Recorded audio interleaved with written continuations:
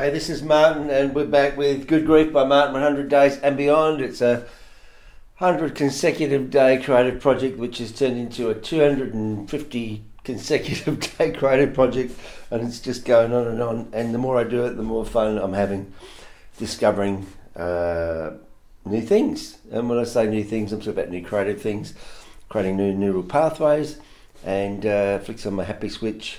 But it is so nice to get some creative energy back, and when you've been smashed through trauma and loss, it is so nice when you get to see some sunlight. And really, that's what this podcast and this creative journey is all about. It's the therapy that goes with it. So I was telling you before about my love of comedy and how I've been pursuing some of these British podcasts which have explained the way that jokes are put together, and some of these shows work through jokes that don't work, and just got me writing lots of little silly notes down and seeing what I could come up with to come up with some funny lines. So anyway, so I put in some stuff together, and just hopefully indulge me, because this is all new to me, all this stuff. But you know what? It's funny, because if you're standing with a bunch of friends at the bar, funny shit just comes out, and people just indulge you and laugh and shit like that. And this is what I'm hearing from these comedians. They're really trying to get back to how it was at the bar with their friends. And when they get on stage, they become performers, and they're very different. They deliver things differently.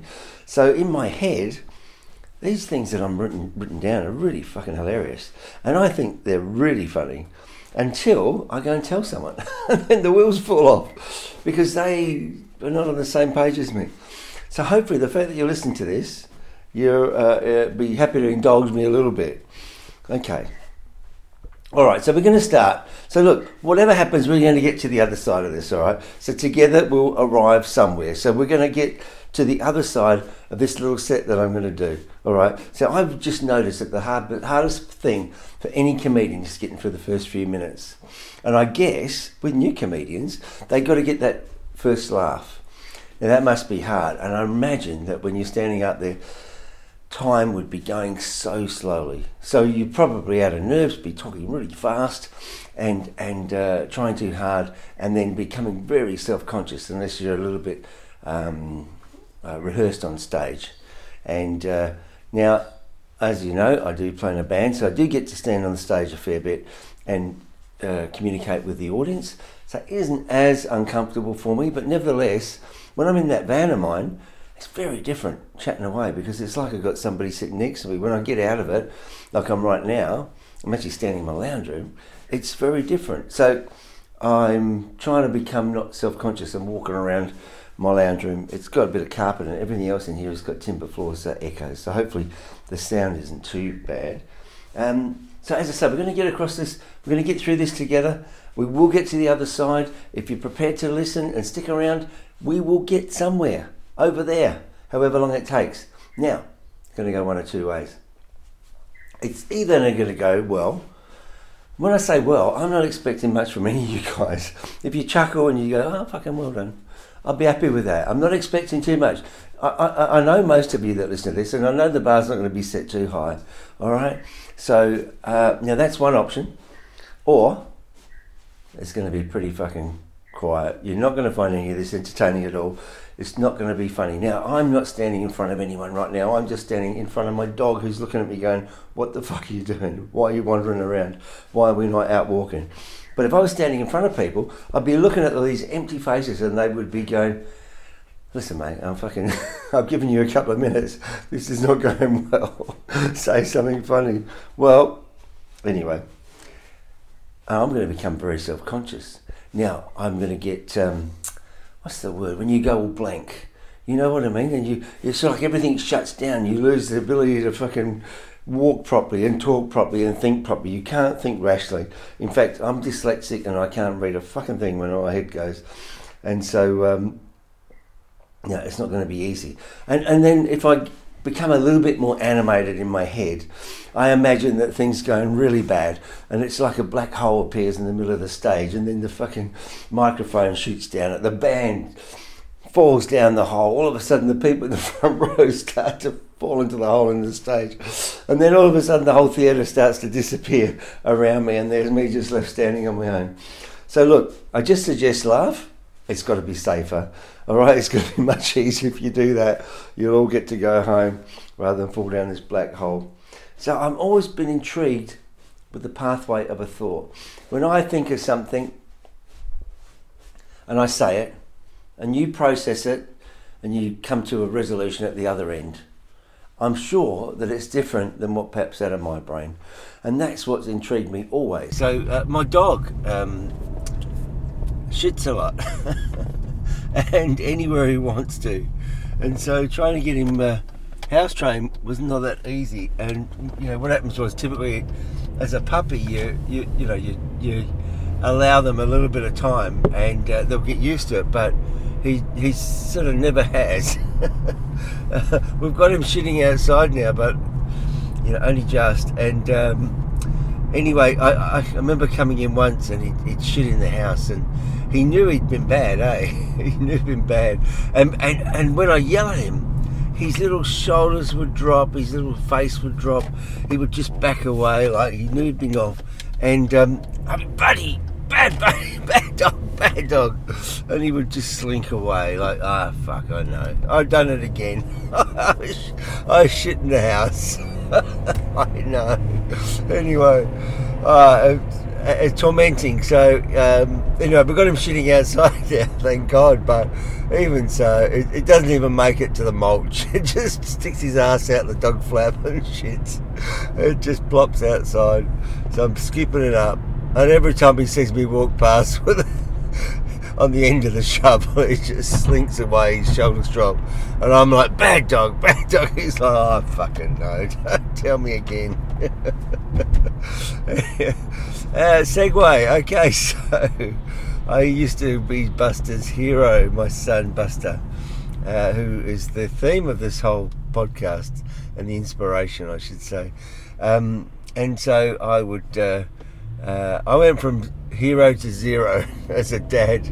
I think it's probably not an uncommon story, but I used to go and play football with him and do lots of stuff and go and hang out and play, and he loved me to bits. And then one day I'm driving around like a chauffeur. He's in the back with his friends. I'm getting instructions not to talk to his friends. Don't ask them any questions. Don't make any stupid jokes. I got asked to take him to a party. And great. I mean, you know what? As a dad who's starting to lose that connection with his son, you grab any moment you can. Yes, I'll take you wherever you want. Just talk to me a little bit. You know what I mean? Just give me a window. And well, anyway, so his friends are in the back, and I drive them everywhere. But so he wants to go to a party. So okay, we're driving to the party, and he goes, "Look, Dad, do me a favour. When you come to pick me up, I want you to pick me up at 11 o'clock, and don't come early, because I'm not coming out. And if you get there early, don't talk to any other parents, whatever you do. Don't talk to any of my friends. Just wait in the car. I'll get out, okay? I'll come out." I guess he thought I would embarrass him. But anyway, so what happens is, typically, I'm so excited to go and pick him up, find out about his party. It was one of the first ones he went to. As a sort of a teenager. And I get there a little bit early, so I text him, and I'm like, "I'm here, Buster, I'm just outside." And he responds, he goes, "It's not 11 o'clock. I'll be out at 11. Now, I'm only sitting outside the front of the house. Like, I'm there. And he's there too. But he won't come out. He refuses to come out. He's like, "Okay, no, I'm not coming out. It's not 11 o'clock yet. I gave you your instructions. Are you an imbecile?" Obviously I am. And yeah, so I sit there and wait. Now, there are other parents gathering around the door at the front door. And I'm sitting there, I'm a parent. I feel I should be in the club with the other parents waiting for their kids.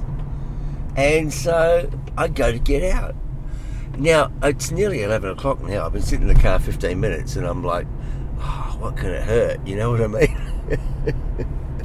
Anyway, you remember my dog and how he'd drop his shoulders and he would slink away, know he'd been bad? So I'm sort of shuffling towards the front door, a little bit hesitant, wondering whether I should be doing this. But hey, we're all adults. And fuck me dead, Buster walks outside, sees me walking down the driveway, and he's on me like a rat of an aqueduct. He's like, Dad, back in the car, get back in the car. My shoulders dropped, just like Buddy, I slinked away. I got back in the car. Bad dad, he's going. Oh, it's demeaning being a dad, isn't it, eh? So this is another true story, and it's one about when I was driving back from Gracetown, and it was a sunny day, and the sunlight was coming through the front window and reflection off my arms, and I looked down and I see all these hairy, fluffy arms in front of me, and I just started to pull the hairs out as I was driving along. It's about 3 hours drive. Anyway, cut long story short, by the time I got back, I'd actually pulled off all the hairs off my arms. And I've become quite obsessed with the whole idea, eh? So then next thing I know, I'm checking my ankles out and my legs and looking at my hairy legs, and I thought, you got old man's legs. So I decided to start pulling the hairs out of my legs as well. And over a course of about a week, I think, I pulled all the hairs off my legs. And so I really did, couldn't stop doing it. Every time I looked down, I see another little clump of hairs on my legs, and I'd pull them out. Anyway, I just sort of got on a bit of a roll with all this. So I'm heading into the toilet one day, and I thought, look, in for a penny. So I grabbed the scissors and I went in to give everything a bit of a trim. Now, before I sort of go down that rabbit hole, I just want to tell you, earlier in the week, I've been talking about getting a haircut. So, you know, on the theme about hair removal, I suppose this is relevant. And I was talking to my daughter about that. And so I was doing the whole thing, even the hair on my head. Unbeknownst to me, my daughter's come up and slapped one of those yellow post-it notes on my lower back, and it dropped off. Now we've got this special glue, and it's not super glue, but it's like something like that, Gorilla Grip or something. And so she's put a bit of this stuff on it, on the paper, and then stuck it back on my back and just tapped me on the back as she's walked past, right? So I forgot all about it. Well, I didn't know about it. Cut long story short, I didn't know about it. And so I'm sitting down in the toilet, as I mentioned, to give everything a little bit of a tidy up. And I trimmed up the top part. And I thought I'd just lift up the little man and just see what's under there. And it looked like a little coconut with a mix of dark and grey hairs there. So I started to trim them up. And as I did, I grabbed my ball sack or my scrotum, whatever you want to call it. It doesn't matter what you say. It's not a nice name. There's nothing really attractive about them. Anyway, so I lifted them up and I give them a bit of a trim, and I pull a little bit of skin forward, and more hairs appear, and I trim them up, and I'm going and going and going. And fuck me dead, I couldn't believe how much skin I had in my hand. This thing just kept coming forward until I looked down and this post-it note comes between my legs from my back. It's pulled between my legs. So I reckon if I took my shoes off, I could have put all my scrotum into my shoe and tied my laces up and walked out. If there'd been a knock on the door, they would have gone, "What are you doing?" I said, "I'm just putting my scrotum in the shoe." See if it fits. I reckon it would have been overflowing.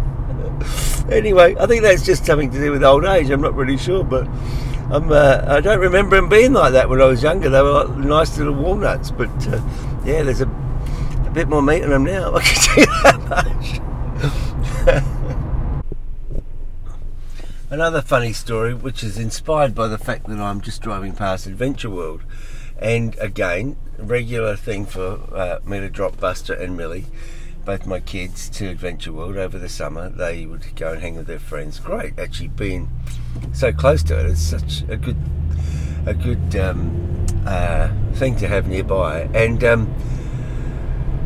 anyway, on some of the rides, they've got this, if you're not this tall, you can't get on the ride, and that's to keep people safe, you know what I mean? Now, I'm of the view that you've got your birth age, you've got your age based on your health and lifestyle, and something I've realised more recently, as you get older, you've got your testicle age. Now hang on and stick with me for this one, okay, you'll understand.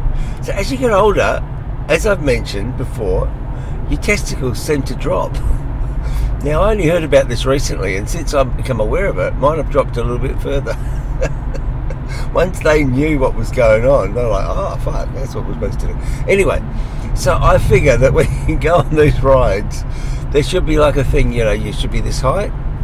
And then for older people, older men, they should go, if your testicles are below this point, you can't go on the ride. Now, the reason for that is twofold. Well, A, you might be getting too old and brittle, and so therefore you shouldn't be on the ride. And secondly, if they are hanging a bit too low and you got your shorts and they're hanging out the side on one of these rides, it could be dangerous for other people. You get hit in the face by someone's testicles going along the roller coaster or on the big rides or whatever. So yeah, I think it's probably safer for the kids and anybody around you that if you're too old and your testicle age is too high, that you shouldn't go on those rides either. So it amused me when I thought of that. Alright, I think I might leave it there. I've related a few stupid stories that I thought of in the last couple of weeks, and as I said, most of them are true. I might have embellished the truth a little bit to make it a little bit more humorous, but that's what we do. But I just found the whole thing really funny to listen to your head and relay those memories back, and then look at the funny side of it. And yeah, everything we do is funny, isn't it? It really is. So look, Good Grief by Martin, 100 Days and Beyond. I mean, it is supposed to be a creative podcast, working through a number of different creative projects, and this is one that look, I don't think I got the confidence to stand in front of a room and relate these stories, and delivery is all important, but when I'm on my own, it seems pretty easy to ramble on, and hopefully you will get a smile out of these stories, and for the men that are getting a bit older, maybe you can relate to some of those aging stories that I relate to as well, because it's all true. It is all happening. Just go and have a look. You'll find it's all happening to you as well. So, Good Grief by Martin, 100 Days. Big ups to everyone, and thank you so much for all your support.